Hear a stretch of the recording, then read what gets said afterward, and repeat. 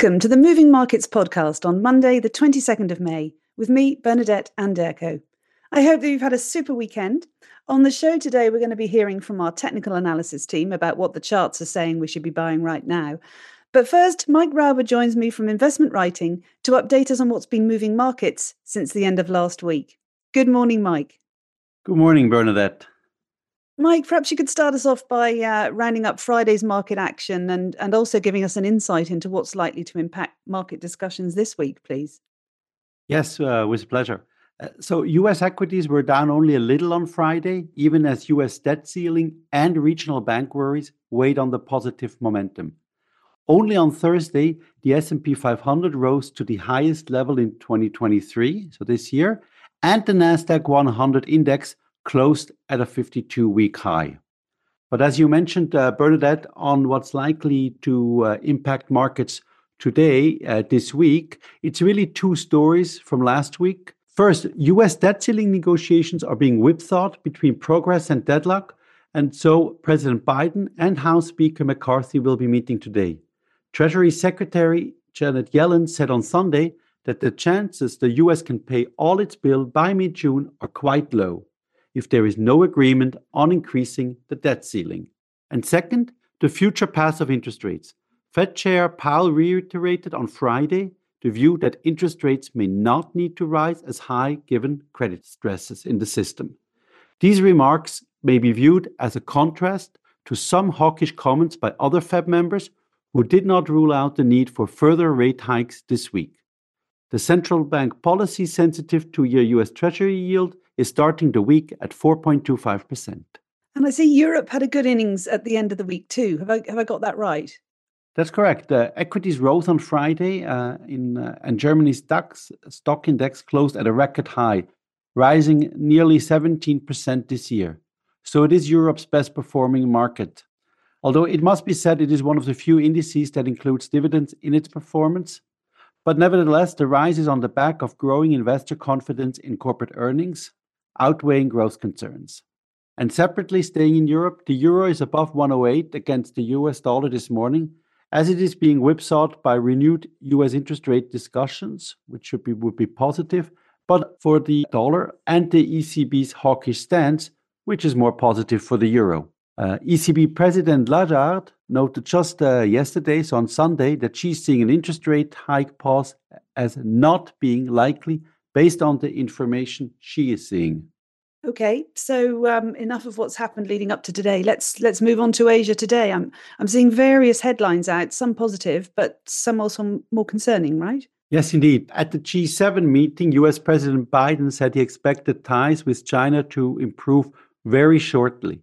But G7 leaders, while they said they wanted constructive and stable relations with China, they also highlighted the need to de-risk supply chains from China. And only hours later, China announced that it will ban some sales of chips from the US semiconductor company Micron Technology, as it failed to pass a cybersecurity review.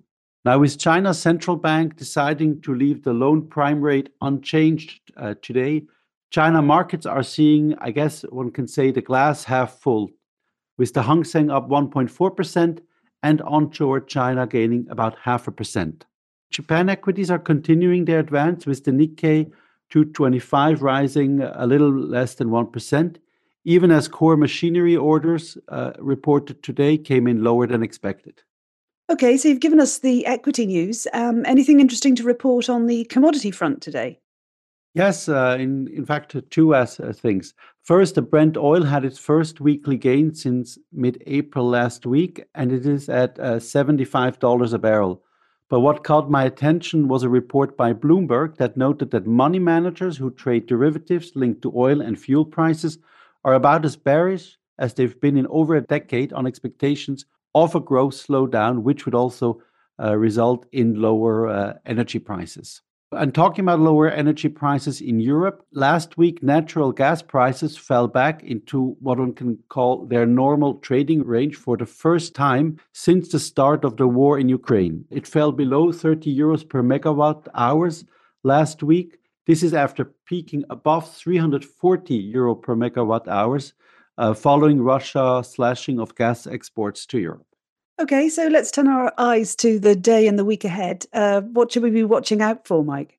Yeah, so earnings season is coming to an end, but we still have some companies reporting. Today, Ryanair, NVIDIA, the darling of artificial intelligence investors, is out on Wednesday, and Medtronic on Friday, just to name 3 companies. When it comes to the macroeconomic landscape, it is leading indicators with the release of the Purchasing Manager indices on Tuesday, UK inflation and the Fed minutes on Wednesday, and a US inflation measure on Friday.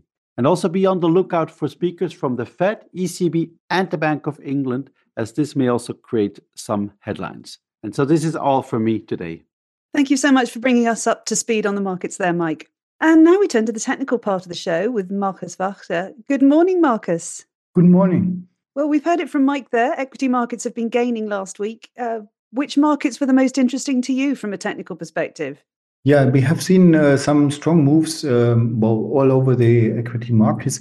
The most interesting part has been, or very interesting, has been the S&P 500, where we have been seeing prices above 4,200, which seems to be the strong resistance level we need to overcome to have further bullishness in the market. We traded shortly above that, now traded back down again. So we are around the 4,190 or so. So it will be interesting to see this week if we can break above this level and sustain prices above that level. Also considering that there is a lot of short positioning, which could lead to short covering and then increase the speed of rises in case we stay above that level. There have been even more gains on the Nasdaq 100. We've been rising around 3.4% over the week, and also painting a good picture of further ongoing recovery. Not to forget the German market, the DAX, who's been rising above 16,000. Also quite of a good move, trading above resistance levels we have seen. But one of the biggest breakouts we have seen on the Nikkei, where we've been breaking above the 31,000 level. We haven't seen prices that high since 2021. And this marks a big move for the market and gives a very positive signal for further gains, as this has been a long period below that level, accumulating momentum to break above. Okay, and Japan has also been interesting on the currency side. I think we've seen some strong moves in the dollar yen. Could you give us a comment on that, please? Yes, we have recently upgraded the US dollar yen to neutral. We had the dollar gaining now against the yen. We have seen it finding support around 130 this year, and now trading up back to 140 or almost being at this level now. It will be very interesting as the 140 or 138 level is like a strong resistance for the US dollar yen. And it will be very interesting to see how this is going to proceed over the next weeks. Okay, thanks very much for that, Markus. Thank you so much for joining us. Please tune in again tomorrow when Helen Freer will be back with more of our experts to guide you through what's moving markets. Good luck today and goodbye for now. The information and opinions expressed in this podcast constitute marketing material and are not the result of independent financial or investment research. Please refer to www.juliusbaer.com/legal/podcasts for further other important legal information. Business Leaders is a monthly podcast where we talk to entrepreneurs across the globe. We delve into the details of how they started their careers, their journeys in building businesses, and hear about some of the challenges that they faced along the way. Search for Business Leaders on your favourite podcast player.